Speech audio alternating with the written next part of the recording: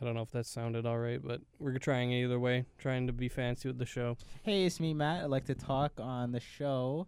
And yeah, we're here today in the studio. We being everybody and Caitlin today as well, special guest. Yeah, Caitlin is the special guest today. We are in studio but not live. We're not live. Classic joke. Classic. Well, okay, they didn't need to know, but yeah, okay, we're not live. It's podcast. Podcasts aren't really live. Anyways, classic joke. And speaking of classics, what movie are we talking about today? We're jumping right in. Luke, are you going to say something? Or? Yeah, I'm going to say that we're trying something out new because we have 3 people in the studio. We're going to try using a microphone. We've Jimmy rigged it with this huge foam piece over it, and if it rustles around, it's not on anyone but the foam. So if Except it's on Matt, too. So if you have any complaints, email us. No, don't send that shit to me. You know what? If you have technical complaints, just bear with it. Like, as if you never watch TV and the picture goes out or something. Do you call ABC about that? No. Don't flood my email. I have enough things. Do you think I don't have enough things to take care of right now? That you're going to put that on me? That I have to worry about this? Just add it to the list. I do this as a favor for you on the Sunday. Yeah. On the Lord's Day. I give away my Sunday evening, and you're going to tell people to email me now. Just don't. They can email. Just don't. Well, they could just don't. Okay. Well, they could email me too. Don't include me in that. Well, we're a team. There's no team plus we're two there's people no doing you, a show. There's no you in we're team. 2 people and there's you and I, and without the you, there's no team. And there isn't without you and I, there's no team. There's 2 people doing a show. There's what? 2 people doing a show, and that's it. There's no team. Okay. Enough with the bickering. Let's move on. What are we doing today? What are we doing? Are we bickering today? No. What movie are we talking about today? Let's go. Oh, we're talking today about The Princess Bride. Okay, now this is a little cute little movie because I thought it's going to be Valentine's Day soon. You need a cute movie. We're not going to be doing... something about true love. To love. And we're not going to be picking a movie like, I don't know, some piece of shit like Atomic Cafe. We're going to be picking a romance movie.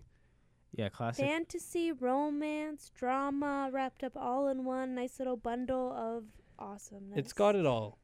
It has everything. Yeah, well, it has some things. It has fencing, fighting, poison, true love, fire swamps, everything. Everything you could ask for in a movie, honestly. Yeah, they just, only thing it's missing is a script doctor, am I right? You know what I'm saying? I feel that one. Here, give me... No. I won't let you run this one for me. So, I don't know who wants to take the floor with a little synopsis of this movie. I'll go ahead. Spoiler free. Yeah. So, this movie surrounds a lady named Buttercup, who is a farm girl. She is in love with the farm boy, who she treats poorly. And once they confess their love to each other, he decides to go and get riches, gets murdered, and then she gets picked up by none other than Prince Humperdinck, who basically just says, any woman I want I can get, and chooses Buttercup because she's the most beautiful lady in the land. And once she gets captured by some people that she sees on a horse ride, all hell breaks loose while people are trying to find her. That's pretty much it, I guess you could say, for spoiler free. Yeah, a classic story. You know what? When they say this movie has everything, they mean everything. It even has prima nocta, the medieval rule where a feudal lord or king could take any bride he pleased. And that's really one of the things that makes this movie really special to me, is that I think it's kind of daring in that sense. But I don't know how you guys felt about that. Anyway. This wasn't my first time seeing this movie. I've seen it quite a few times. I think I kind of watched in the perfect setting because the first time I remember watching this movie, it was on like a sick day. I had to go home. So I kind of I have a lot of nostalgia for this movie because the movie is primarily told through this grandfather who visits his grandson because his grandson is sick or faking it, who knows, and he has to stay home. So his grandpa comes over, and the grandson is fed up with the grandpa because he pinches his cheeks and he's an annoying old boomer. and he decides I'm going to read him this book. So the movie is about a book told through the grandpa and the grandson. This man reads a 400-page novel to his son out loud. Here's the thing, though. If you read the book, you would know that he didn't actually read the 400 pages. He only read, and quote, the good parts. So at the end of the movie, if you're looking at this book and being, wow, like, that was a thick book, he couldn't have gotten through it, it's because he didn't. I mean, it's not really told that in the movie, but if you actually read the book, which is about someone reading a book to someone else and writing the book and whatever, you know that the good parts are the only thing that it's keeping in. Because the book is supposed to be, like, a true story, but then he just takes out all the political parts that are boring to a child. Now, speaking of nostalgia, I'm gonna be the voice of reason here because I don't have nostalgia for this film. I know the memes, and I know people like the movie, and that's it. So I haven't seen the movie before. Also, I don't give a damn about love. Okay. So that's gonna hot take. Yeah, I hate love, and I hate Valentine's Day. Okay. And I hate you guys for making me do the show. Right. But we'll talk about the movie anyway. I thought we weren't allowed to have any general hatefulness on air. So. Well, then we have to scrap the whole show. Okay. So what did you think of it? Yeah, it's pretty good. Pretty good. Yeah, I thought I was gonna like it a lot more because it's been a while since I watched it, and I watched it like as a kid, and I loved it. When was the last time you watched it? I forget, but I was thinking that I was gonna give this movie 10 bags. Unfortunately, not the case today. We'll get into that later, but I still did like it. Caitlin, what did you think? This is my favorite movie of all time. I have such nostalgia for it. I would watch it all the time. And it was one of those movies that I would go to whenever I was down. I could always go into this medieval place with true love, and everything's okay here, and everything turns out all right. So that's your little 7 minutes and 23 seconds of spoiler-free goodness. So now we're just going to get into general discussion and, yada, yada, yada. If you guys want to know what kind of movie reviewer Lucas is, he preemptively gave this 10 bags because he liked it when he was a kid. So that's what we're No, I said I thought I was going to. Well, that's what we're operating on right now. So, yeah. We'll see. Anyways, I think this movie is shot very nice. There's a lot of scenes in the movie that are just really nice to look at. I think the sets in this movie look really campy, and they look very cheap. But I think, which sets do you mean though? So, for example, when they get to the cliffs of insanity, and they get to the top, the rocks are very clearly just plastic, styrofoam, and it's on a set because of how smooth it is. And I can just tell it looks like a play. This movie, that's what I thought of when I was watching it. Like, everything looks like it could be in a production. And it kind of also plays... That's kind of charming, though, isn't it? Yeah, it kind of plays like that, too. And I don't think that's a bad thing. I really like all of the costumes in the movie. They're very fitting. Mm-hmm. I love any time, like, Humperdinck is on screen because he almost is always wearing a new costume every time. Mm-hmm. Humperdinck being the rich prince of the movie. Yeah, and just I don't know, all the costumes are on point. All of Buttercup's dresses are very nice. Yeah, her classic red dress that everybody knows her by. Yeah, it's a big staple of the movie, I think. Yeah, I think it looks really nice. I think there's a lot of iconic characters, obviously, because everyone knows Inconceivable. Everyone knows My Name is Inigo Montoya. You can't say it with such, nothingness. The classic blunders. I do not think that means what you think that means. That's classic. That's a big meme now. Let's talk about the memes in this movie. Pretty good. Quite a few. No, but the movie is good. And I appreciate the sort of aesthetic it has, which is it's very much an homage to the fairy tale mythology in general and medieval chivalry and all that. You can trace that to all that sort of stuff in Arthurian legend, and it's funny.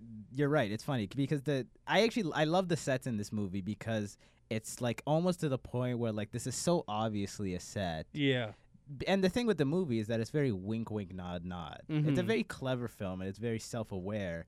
But it's not quite subverting the genre, but it's sort of playing around and being, I guess, a more less serious take on sort of fairy tale and chivalry type stories and stuff like that. And there's a lot of charm in that. And it's very easy for a movie that it aims to please with charm for it to fail spectacularly. So it's I think it's a great accomplishment. I think that's a big reason why the movie has endured for so long for so many people.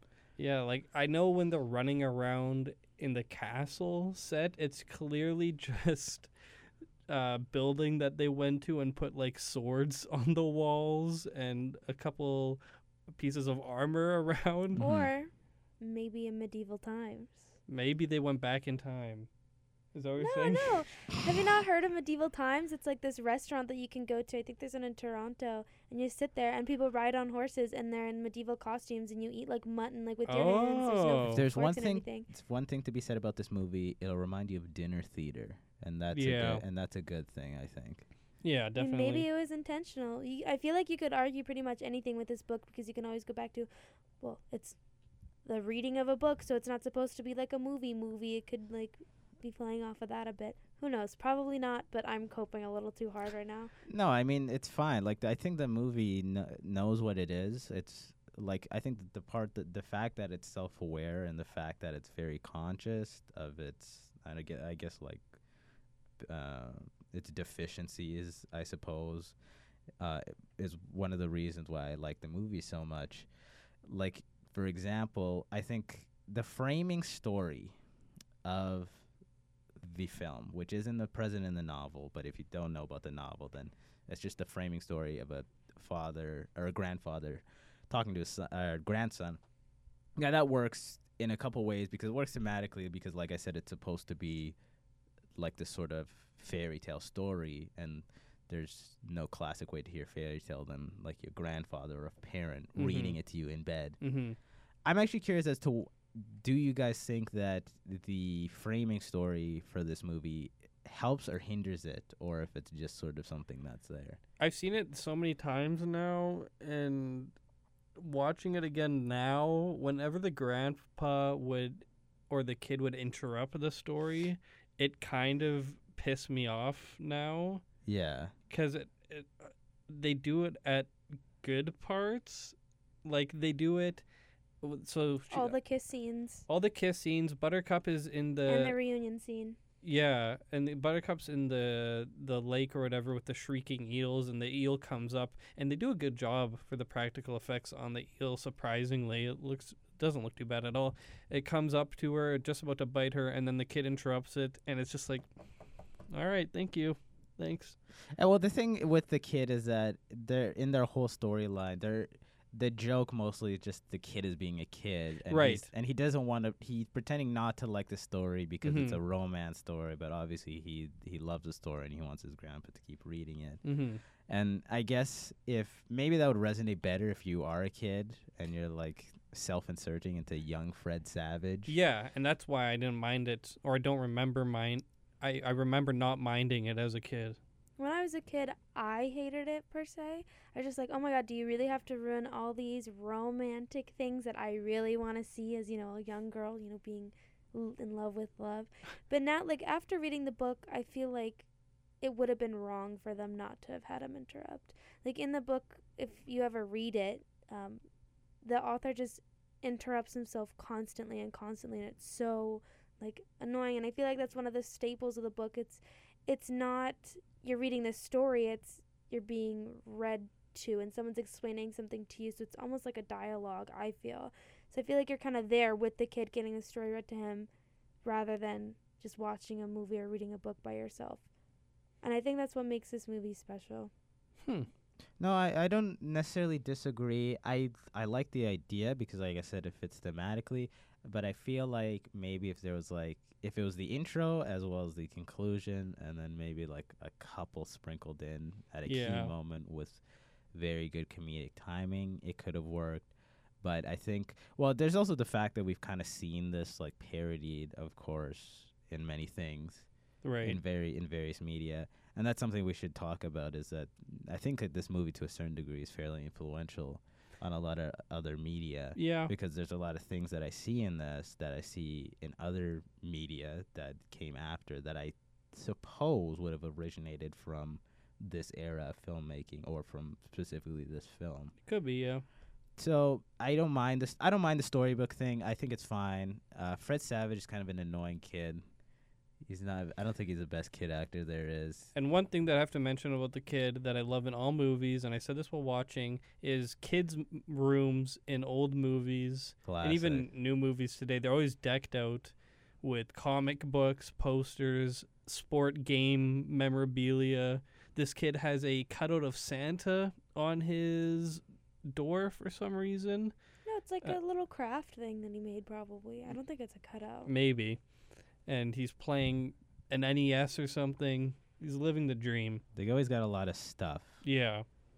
They have like a first edition Batman with boogers on it in their room. They got like a half-eaten peanut butter sandwich in their underwear and it's like stuff like that. They got like they got like lollipops in their earlobes and like shit like that. I don't know. They're a big mess, but it's a nice looking mess, and I always wanted stuff like that when I was a kid too. Yeah, to same. be honest. So. But also with the eel, which I thought looked really nice, like the practical effects on it. The rodents of unusual size. Watching this now, it's just clearly a guy in the suit. It's so funny. Just walking around on all fours, and like he bites the rats. The ROUS bites Wesley when they're in this. What are they called? Fire swamp, and afterwards his shoulder is just all red. Like they didn't have any bite marks in it or anything. It's just red. We haven't even explained really what happened because most of it was, filled with spoilers. But so Buttercup gets captured by 3 goons, I guess you could say. So there's Vicini, which is the evil mastermind Sicilian, where all your memes pretty much come from. There's Fezzik, who's a Spaniard who has some beef with this guy that has 6 fingers. And there's Andre the Giant there as well. I forget his name because I'm stressed. Andre the Giant is Fezzik. And then Inigo is the Spaniard. Sorry about that. But they capture Buttercup because they want to start a war between Florin, where Prince Humperdinck rules, and Gilder, which is the enemy. Which is a Klingon empire. Pretty much. So they go through and they go to these cliffs, climb the cliffs, and they notice that the man in black is behind them. So he's basically following them, and then each, person splits up along the way that the man in black has to fight.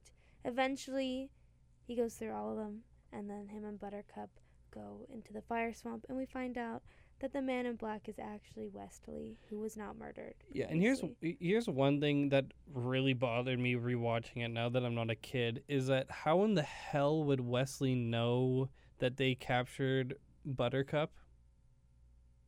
So Buttercup gets captured out on a ride, so presumably he was like trailing or following her at that junction, and then he saw her get captured, so then he's like, let's go. But they were on a boat, and he's nowhere to be seen. Maybe I don't know. It makes sense if you think about it. So he supposedly is a dread pirate Roberts. Yep. What do pirates do? They go after ships and steal things off of them. So... Yeah, but he follows them up this huge cliff like he's risking death over... presumably 4 strangers. The thing with this movie is that there's a lot of shit that doesn't make sense, and I can excuse it because the whole conceit of the film is that it's a fairy tale, and like stuff that normally would happen would not happen, like when Princess Buttercup does not recognize Wesley, the love of her life, by his voice or his eyes or anything. That's not. If you haven't seen someone for 5 years and you think they're dead, you're probably not gonna. That I'm fine with, because I haven't seen him for 5 years, and now he has this little 15-year-old mustache on. That's like it's 4 hairs. And he has, it's worse than mine. And he has this little mask covering his eyes, and his hair isn't visible. That's fine, but that's a big plot hole for me, and it really took me out of the movie. I don't know. I think it's fine.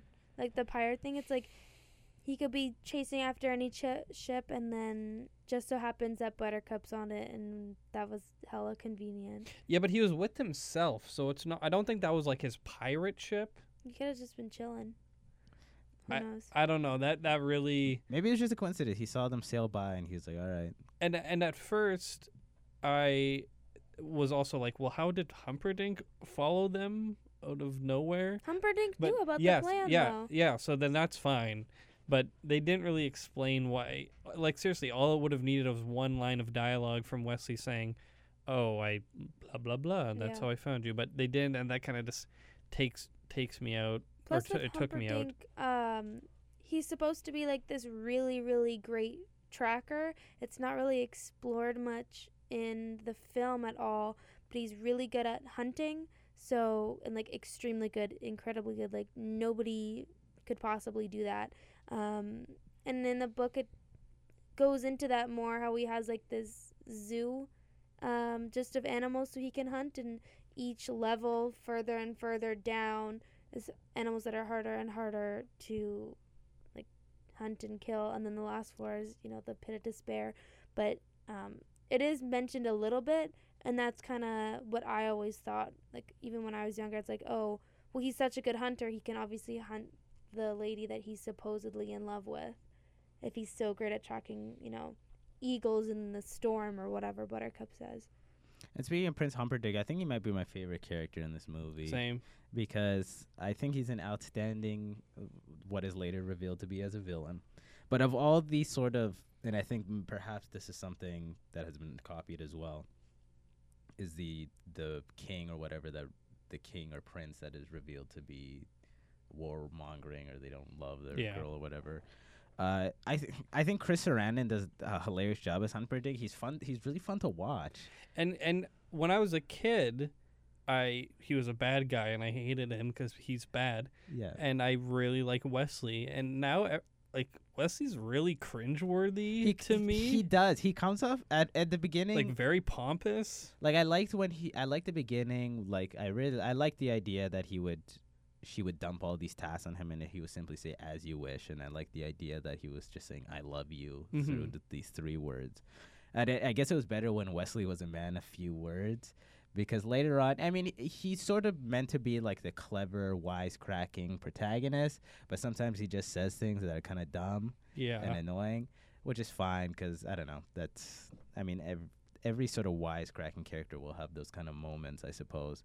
But I agree, like Prince Humperdinck, like every line he said, like even if it was goofy or whatever, it was very well executed, so it was enjoyable to see. I don't know. What do you think, Kaylin? I hate to say that I like him. Prince Humperdinck? Yeah. Because as a kid, I was always a big Wesley fan.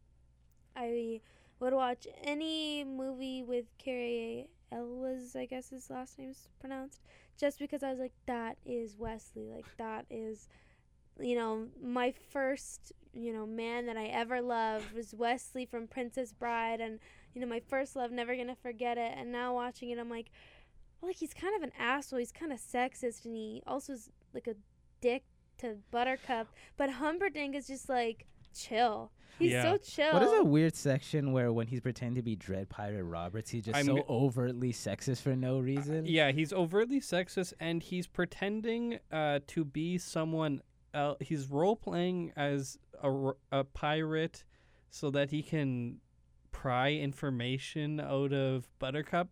This is not a good trade, okay? That's not a healthy relationship, but at the same this dude time, he has trust issues. I guess so, but at the same time, if, you know, you left someone and threatened to slap them. Just give me a second. If you left someone and you come back however many years later and realize, oh my God, they're getting married to someone else, if you still love them, you're gonna be pissed. And it's like, if it kind of made sense to me, like if he went up to her and basically said, like, do you love this dude? And she was like, yeah, then he might have just been like, okay, and like left her. I feel like it wasn't trying to be malicious. It was just like, if she's happy with this dude, I might as well let her go. But if she's not happy and she still loves me, then I'll say like, hi, it's me. Because why bring up, hey, I actually didn't get murdered. I'm totally fine when she's already committed to someone else. That's just how I thought of it. I just think it's like a little bit incelish that he's like, I was gone for 5 years and you found somebody else. Yeah. You dare give your virginity to another man? The execution wasn't great, but I think the thought was there. Plus, he had to be like an asshole to keep up his little persona. Because if he realized that she didn't, love him anymore and she was actually madly in love with Humperdinck, he would have had to keep up his persona anyways and just would have left being Dread Pirate Roberts, the asshole. The thing is, the Wesley in the second and third act of the movie is like, to me, I can't even see him spending years of servitude under Princess Buttercup, just saying "as you wish." Like he would be like, yeah, do yourself. Like like go like knock over the buckets, like push her around a little bit, yeah, or something like that. He just is way too pompous at the end. Yeah, he and his delivery, he's like just sassy with he's very snide. Yeah, his delivery. Yeah, you know what? But I think he does a fine job as a character. I don't know if this is meant to be another subversion, as like the main character is actually not terribly admirable in that sense, because he's not a bad guy at all. He's a good man, and he alludes to killing people. Yeah, also he may have killed people for a couple of years when he was role playing as Dread Pirate Roberts, but we're gonna skip over that. I think Buttercup and Wesley are both kind of not the most likable people. Like Buttercup at the beginning, constantly asking, "Fetch me the pail, servant."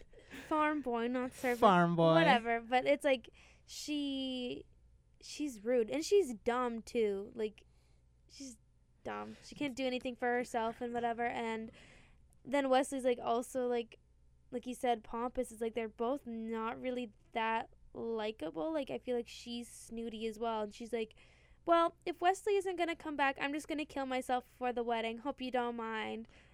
I don't mind that, because like if you're forced to be with a man that you don't want, and that's tantamount to rape, so I don't really blame her. I mean, am I wrong? No. So, but I guess so. But like, after her and Humperdinck marry, the king is talking to her, and she kisses him on the cheek, and he goes, "Well, what's that for?" And she's like, "Well, I'm going to the honeymoon suite and gonna kill myself right now." And he's like, "Oh, well, isn't that nice?" And just yeah, leaves. you know what? That's so funny. The king is the second best character in the movie, even though he has 3 lines and 5 seconds of screen time. He's great. He's like, "Oh, isn't that nice?" She kissed me. She kissed me. Yeah, would you believe that? No, Humperdinck is good, and I think the cast overall it's a good performance from everybody. Andre the Giant is good as Fezzik. He's such a lovable. He's a classic lovable big guy with a heart of gold. Inigo Montoya, depending on who you ask. Does he say Inigo himself? He says Inigo. So I guess that's no. He says Inigo. No. My name is Inigo Montoya. You killed my father. Prepare to die. No, he says Inigo. He does not. I've seen this movie countless times. The other characters for sure say Inigo, which sounds like indigo. I know. I used to think it was indigo, and I hella embarrassed myself multiple times. That's honestly not that embarrassing. And Luke's here just to prove me wrong, like he does in everything. Okay, here we go. Let's see if I can find it here. No, the thing is, like, it.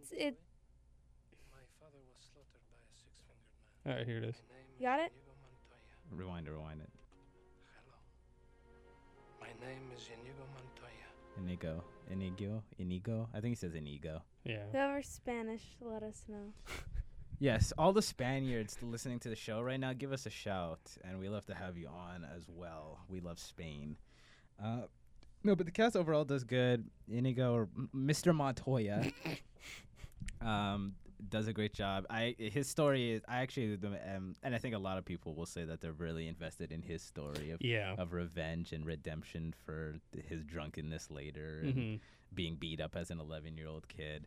So that's all great, and I love the conclusion to his story, and I love the line where he says, "I don't know what to do with the rest of my life now," which is kind of funny. Wallace Shawn as Vizzini is good, and his delivery, I was saying this to Luke, is that his delivery of every line is hilarious. Like I said, it was like a meme. Like it's so hilarious the way he gives move it. I can't He's even like, imitate. I'm waiting. I'm waiting. Like it's funny. It's I think that's, and he's like one of the big characters that people remember from the movie too. Yeah. There's actually quite a few good characters. There isn't a ton of characters in the film, but like Billy Crystal's Miracle Max is hilarious. He plays this like Jewish guy. Yeah. He just plays a Jewish guy who's like, hey, you know, like get out of my lawn. I got things to do. You know, I got bagels to eat. You know what I'm saying? And that's funny is like they don't even, there's no guys, like he's not a fairy tale character at all. He's just like a New Yorker they grabbed out of Times Square and they put him in this fantasy setting. It's funny. The Mel Smith as the albino even is funny, even though he's really funny. Like he's like, are you, so you're just gonna torture me? And he's like, yep. This is something that has definitely been repeated through a lot of media, and this was one of Caitlin's favorite moments, as she said, is when he starts starts talking with the voice, and then he does No, it's not even just it's and then he starts talking normally. And I remember when I was young, my sister and I just watching that for the first time, we were like, okay. And then he goes, and then he just talks normally like this, and we would laugh so hard. We kept having to rewind it. That was one of two moments where I just freaked out and laughed. And the albino, just so you listeners know, so Wesley, as mentioned before, got bit a little by one of the RUSs in the fire swamp. So he gets taken by Prince Humperdinck because they get, captured, and put in the pit of despair where this albino tends to his wounds until the six-fingered man decides to use this new machine, which I guess we'll get into later. But yeah, the albino is one of my favorite moments. Another one of my favorite moments, I don't think you guys found it that funny, but I definitely did, was when Humperdinck and Buttercup were getting married. There's, zooming in, here's the room, beautiful, wedding venue, nice, church music, and then all of a sudden the priest goes, marriage. Yo. This is what brings us together today. It's just so funny to me. I don't know why. I've seen the movie so many times now, and my mom and I and my sister and I would always reference that at this point it's like it's not gonna make me laugh anymore. It never gets old for me. Anytime. Like, I was smiling, like, once the scene started, I was prepared. And like a small problem for me in this film is that like there's a lot of great executed gags, but I've just seen them so many times before. Like that cough gag where they talk normally. Like the first time I saw that in whatever dumb cartoon I saw, I probably laughed my ass off because that's very funny and clever. Mm-hmm. And even in this one, it was very funny and it was very well done. But like I've seen that so many times before, presumably in imitation of the movie, that like I was almost robbed of sort of like enjoying some of the novelty of it. But that's just the way it works when you watch a movie that came out like 40 years ago. Right. So when did it come out? It came out in 1980 Oh, really? No, 87. Oh, wow. So we're on 33 years. Huh. We watched the special edition DVD of this, and I have to say this to anyone listening. Please watch with subtitles. Clean your fucking film, okay? There's grains of rice all over this, okay? Stop eating your cheeseburgers over the film. It wasn't that bad, and I think it gives it a little flair. No. It gives it a nice... That's like when like people it just gives nowadays... me a nice feeling. Like, I don't want some big crystal clear production. Like, it just makes it feel too, like, inauthentic. Yeah, and like produced. The film grain is akin to the vinyl No, crackle. I was gonna say it's like R&B artists now putting like vinyl. It really gives it a homey. It gives it a warm It's feel. comforting. It's homey, and it's really provocative and daring. Really, it's that. Yeah, it's like when you would take a picture of someone, their eyes would be red. Oh, yeah, I you know love what? That. It gives it like it's real authenticity. No, that it's people like when you desire. take pictures with like disposable cameras now. Like, it doesn't look the greatest, but it also gives itself a little bit more of like a homey, comforting feel. Don't even lie, bro. When you look at overexposed photos, sometimes you're like, "Oh, it looks kind of good." When there's like too much light, and you're like, that's kind of like a cool retro aesthetic. It's kind of cool. He's shaking his head. No. Clean your damn film.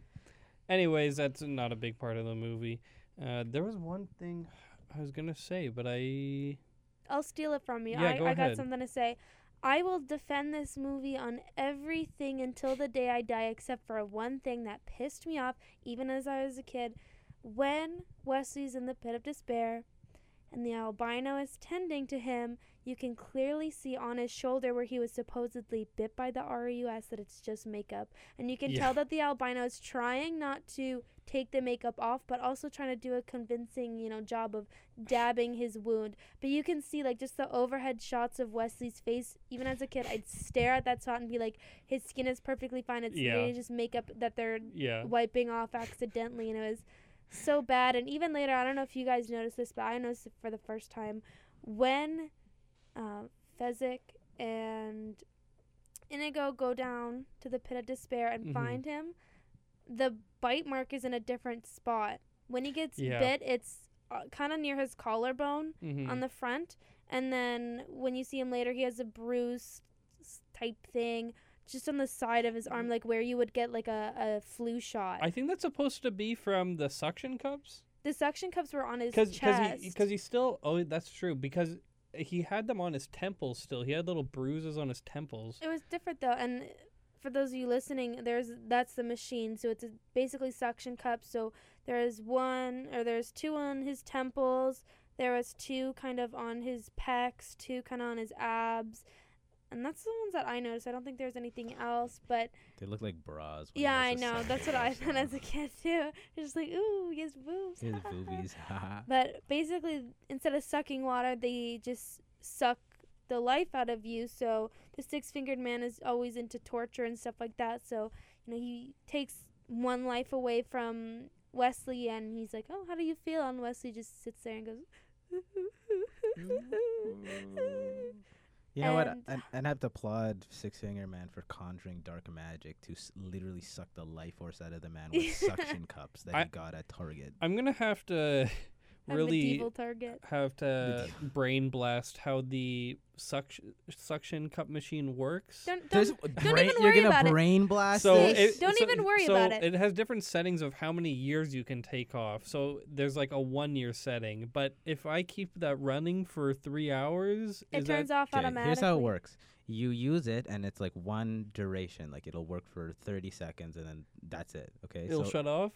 Like the water will stop coming. Like a specific amount of water comes and then it turns off. So they sucked a year out, and then after they sucked 50, and I guess Humperdinck got pissed because Buttercup was like, "Oh my God, Wesley's still gonna come for me! Ha! True love, true love, true love!" And he's like, "I wouldn't say that if I were you." Boom, runs and is like 50 years for this boy. Kills him. The cut is so funny because he's like he runs out of his castle room and then he's straight into he ran all the way out of the kingdom into the forest down the stairs. Yeah, they do it in one cut. Like he runs out of his room in the castle and then he runs into the pit of despair. Are you guys wanting him to see do you guys want to waste time watching him? No, but it's just a funny cut. Like you remember in like Hereditary. When I don't want to spoil the movie. The kid dies, and then you see the mom crying, and then it cuts to her still crying at the funeral. Yeah. It's just kind of like funny, but it's not supposed to be. Yeah, no, I get it. Because I just picture him running full speed all the way from the pit of despair from his room. Is a man fueled solely by his hate for women. The man named Wesley, and for women, and for the kingdom of Gilder. Why is he even so pissed about that? He doesn't really care about Buttercup at all. He only wants her so that he can kill her on their wedding night, which is also the 500th anniversary of the kingdom. So why does he really give a shit?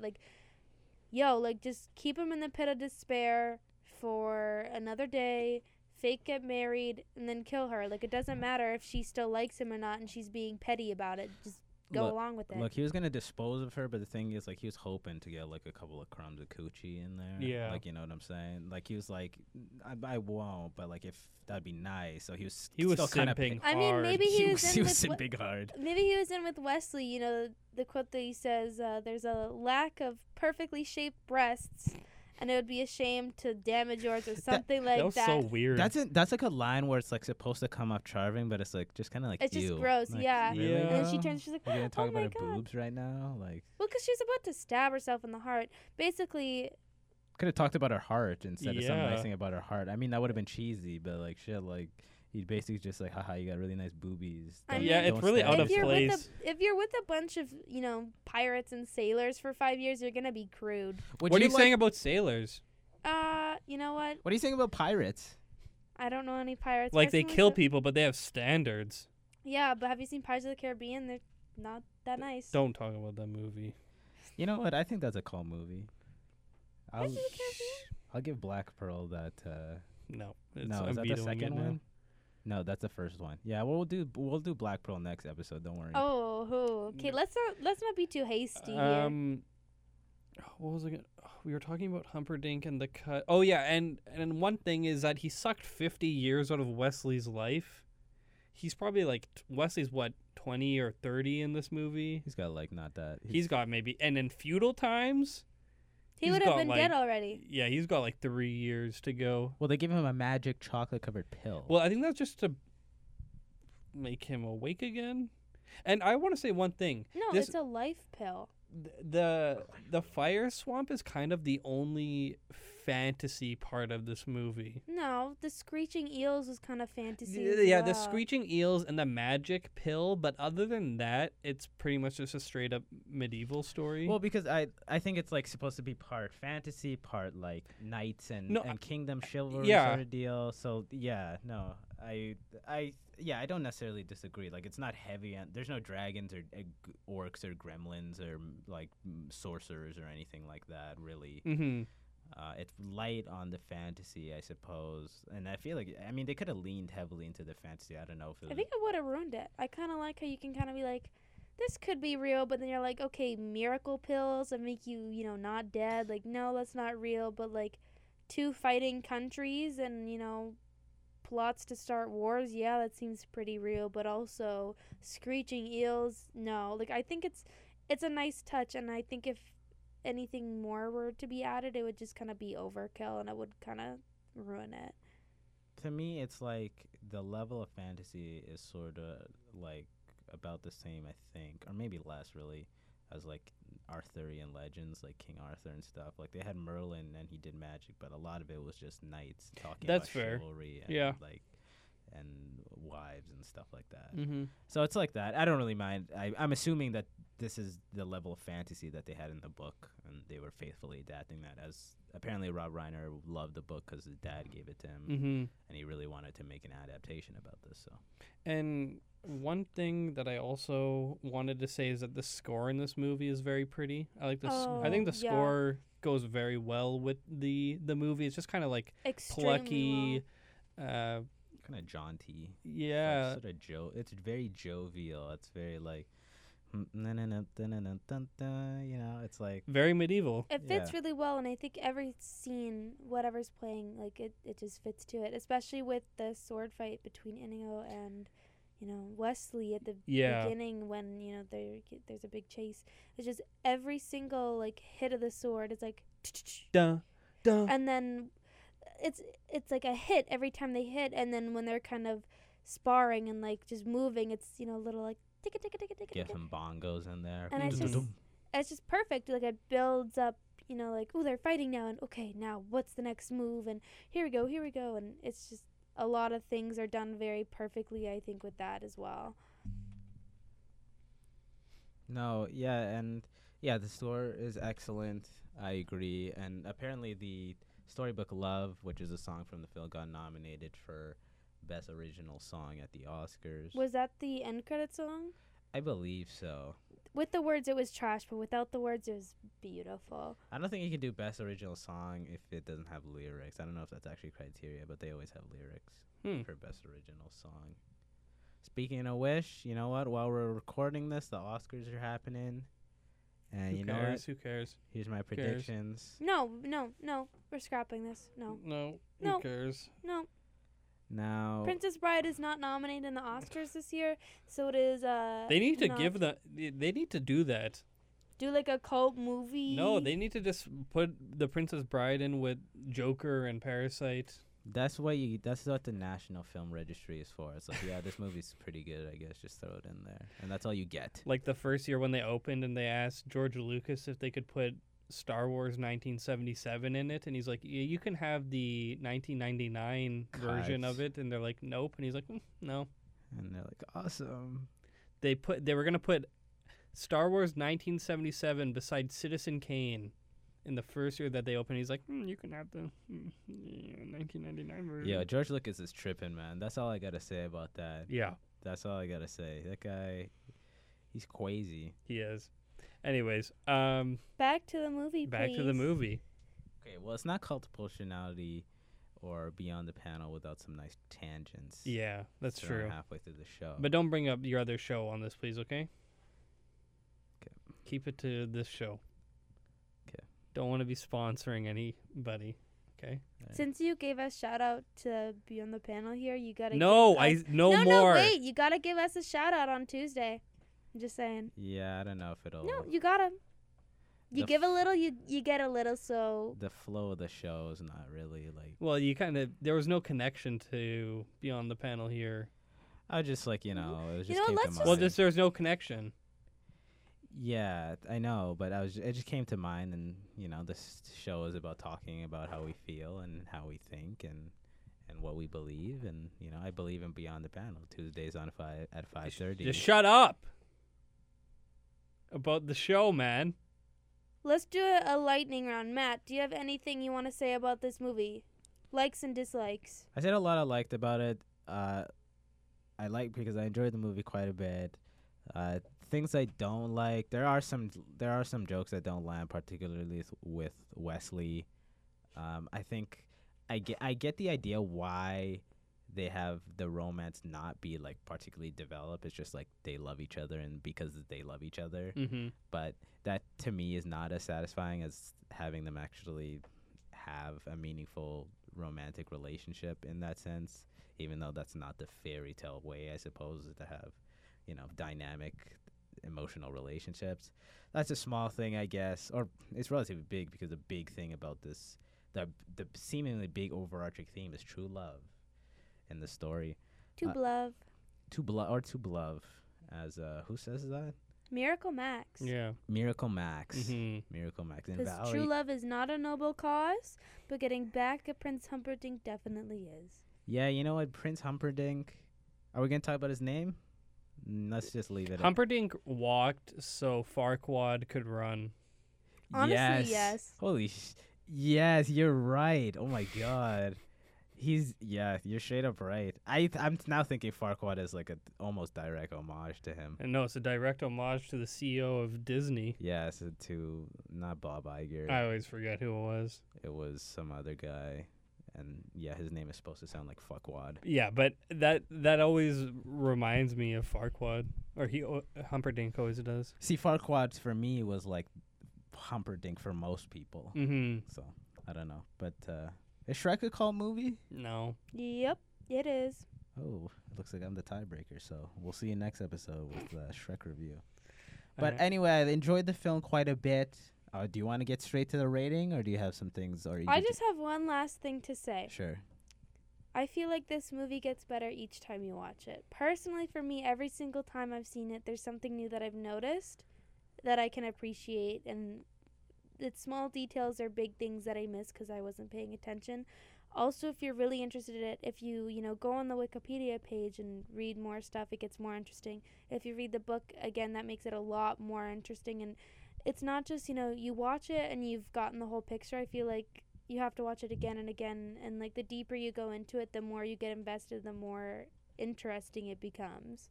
It's interesting saying that because seemingly Luke disagrees. Luke doesn't know anything about good movies. I'm just going to say it. Amen. Luke does not know anything about good movies. I don't. What do you have to say about this movie? Say your piece. Yeah, pretty much kind of just the opposite of what Kaylin said. I mean, watching it again, I was just noticing things that really took me out of the movie. And when I think of things that actually affect like my score or my overall feeling of the movie, it's, do they actually take me out, or is it just like, that's weird? Anyways. And there were a few things in this movie that took me out, and I'm like, that is kind of odd, especially the whole thing with Wesley pretending to be a pirate and then revealing that he's a pirate. And I said it's kind of like when Khan reveals himself in Into Darkness, where the audience knows, like, that you're Khan, but when you're saying I am Khan to these people you don't know, they're like, cool, what does that mean? I mean, I guess it's not the same because, like, she knows who he is, but, like, it's just not good. I don't know. This is not written very well. Yeah, I can agree with that. I also thought, I was kind of waiting for that part to be over. Mm-hmm. I was really hoping, because I haven't seen this movie before, I was really hoping that would not take a large portion of the film where he was pretending to be Dread Pirate Roberts and she was going, I hate you, I miss Wesley.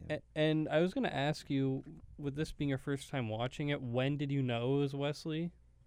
I knew it was Wesley as soon as I saw him on the cliff. Okay.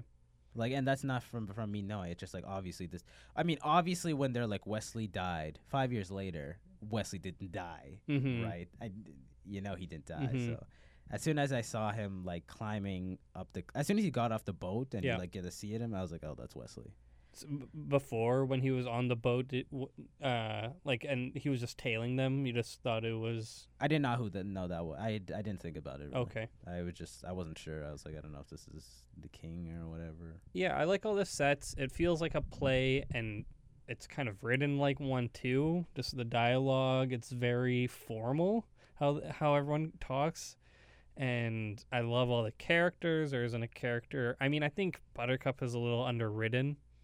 Yeah. She doesn't have a whole lot to work with other than Wesley will come save me, and I love you, Wesley. And I'm going to kill myself. That's fair. And I said to Luke, well, although we should note this is apparently Robin Wright's first movie, because it's introducing Robin Wright in the credits. And you're right that her character is underwritten. Although, and I said the cast had overall good performance. I think she was maybe the one weak spot where, as a character, I found her a little bit flat. I didn't think anything about her was particularly interesting in terms of personality or motivation. It's just, I love Wesley. Yeah. And that's about it. And she doesn't really have any agency at all in the story. She's kind of just passed around. But yeah, I like the idea that because she's the title character, that she's kind of the blank slate in that regard, and things happen around her. So I don't really mind it on that front. But I would say that there was the weak spot in the acting, Robin Wright in this, which is interesting because I think I've seen her in later stuff and she's phenomenal. So yeah, I think all the characters are really great, and obviously it made a big impact because I see them reference all the time, like that Mawage thing that's a reference in The Office. Michael Scott does that at is it Jim and Pam's wedding? Maybe it's Phyllis's wedding, I forget, but anyways, he does that there. Also, Pam says that if she could have one movie on an island, it would be The Princess Bride. Oh yeah, that's true. Yeah, when they play One Island or whatever. That's classic Pam because she's also kind of a white bread character. She's just a wallflower. She kind of sucks, I'm going to be honest with you. Not the best character early on, no. But anyways, the Thinking Man's Office character is Angela. She's really funny. Yeah. I like her cats. That's Galaxy Brain stuff. Galaxy Brain is Creed. Yeah. No, Galaxy or Brain anything is with not Toby. Creed. Galaxy Brain I just love seeing Michael shit on Toby. Galaxy Brain is not Creed because you know Creed's gonna come Do on the screen. wacky He's thing. gonna say weird thing or murderous thing or other criminality thing, and that's Creed. Actually, I think my favorite is Michael shitting on Toby, because Toby's just the ultimate wagey. Yeah, he's human resources, so everyone's kind of like against him, and he works in the corner of the office without anybody else, with who is it, Mindy? Yeah. Or not Mindy, Kelly. Yeah. And she's just like talking too much, and it's funny. No, Toby's great. Yeah. Now, if I had to rate The Office, I'd probably give that show overall. UK or American? I don't watch British shit. You always send Ricky Gervais GIFs, though. Yeah, but I'm just fronting. If we're talking about Office, I'd probably give it I can't give it 4 bags. Enough about The Office. What would you rate the actual movie that we're here for? What are we here for? Shrek. The best movie Shrek? of all Okay. time. Shrek. The best movie of all time. Empire Strikes Back? The Princess Bride. Princess Fiona. Now that no, is the a Princess female. Bride. The Princess Bride. That is rating, please. Okay, if I have to rate the Princess Bride, and we're all doing 5 bags. No, today. we're all doing 10. No. You're outnumbered. What? You're outnumbered. We're all doing 5 bags today. We're 2v1, 10 bags. You're not. Okay, just say your rating. Okay, I'm doing 5 bags. if I had to give this 5 bags, And you don't. What do you You give have this, to give it 10 honestly? bags. this is an easy 4 bags for me. So 8 out of 10? No, 4 bags out of 5. Okay, so Matt gives it an 8 bags out of 10. Lucas? Yeah, I'm going to give it 8 bags out of 10 as well. Reason being that I'm taking 2 off is just because the big plot hole, Wesley following them, just doesn't really gel with me. Wesley's character isn't as endearing as he used to be. The sets sometimes, although I find them endearing, can be just a little much. Like the fake tree that they go into the pit of despair. That's hilarious. It's like, It looks like a high school play set. It's funny. yeah. And I get what they're doing, but just for me, sometimes it can just be a little bit too much. The score is great. Acting is great. All the characters are really nice. The soundtrack's great. And I think there are a lot of shots in this movie that are nice, especially the scene at the beginning when Wesley kisses Buttercup and the sun setting behind them. That's very nice. The scene where the camera kind of pans down on Inigo. Inigo. Indigo. Mr. Montoya, and he's asking God, or no, his father, to guide his sword to find Wesley. I think that shot's really nice too. But yeah, I would give it 8 out of 10. This is a really great movie to watch with the family, with your loved one, or multiple loved ones Or on hated Valentine's ones. Day. Or by yourself if you want to. If you watch this movie by yourself, I feel bad for you. Take a shot every time inconceivable is said. It's like 4 shots. You'll be hammered. No, don't. More than 4 shots. You're actually gonna get fucked up. Don't do that. Do that. Do that if you want to. If you're sing- gonna be alone on Valentine's Day, you're doing that anyways. Shit, you're Might as well right. make a game out of it. You're right. Now, Caitlin, your rating, and you are the big fan, so this is probably the most important part of the show. My rating, with big surprise, is 10 out of 10 bags. 10 bags. The first 10 bags or 5 bags on the show given by guest Caitlin Kanzila. Bold move. And I have to say, It just gets better each time I watch it, and even the things that are kind of bad or, plot holes, I can pretty much kind of make up scenarios in my head. Like, I can add to this story by myself, or I can read up on it and everything can add more to it. I just think it's amazing. The sounds and it's amazing. Actors amazing, other than, Robin Wright, but that's okay. She's not that important. Everything's just... she's not that important as the title character. No. I have to mention one thing quickly, and this is really funny watching this as an adult now. The swords are clearly rubber. When they swing the swords around, they bend like butter. But they're talking about fencing. Have you never seen fencing swords? Yeah, but fencing swords are tiny little thin swords. Yeah, these and their are swords not are pretty tiny little thin. thin swords. Anyways, that epic moment when they said that they practiced fencing a lot and then started does that fencing, matter? They're and then still Luke's getting fighting mad with that they're fighting with fencing swords. They're not fencing swords, though. They're- When Mr. Montoya hands Wesley his sword so he can look at it, it's thick and it's very sturdy because he holds it and it has weight. It has physical weight to it. Oh, have you held it yourself? You know that it's heavy? Interesting. Also, I've decided in a bold move that I've theorized that the grandpa is actually Wesley. Traveled through time.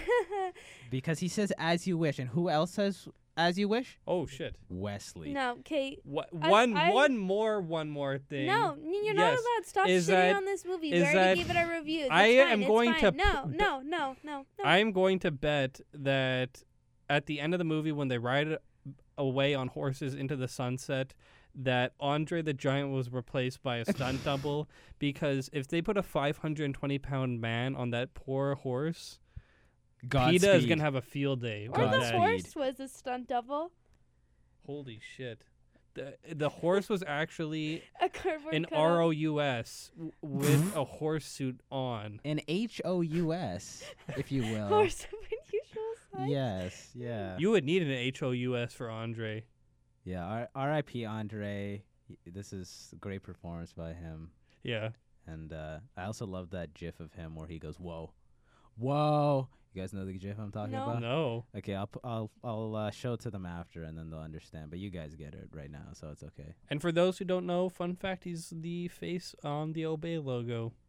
Oh, so So I can't talk about my show, but you can just drop No. factoids Yeah, like that that yeah. don't really have any bearing on anything. Yeah, and the Obey font and the words come from. Oh yeah, they live. Yeah, They live, and we'll be doing an episode on that as well. yeah. You Eventually, guys are making a lot of promises.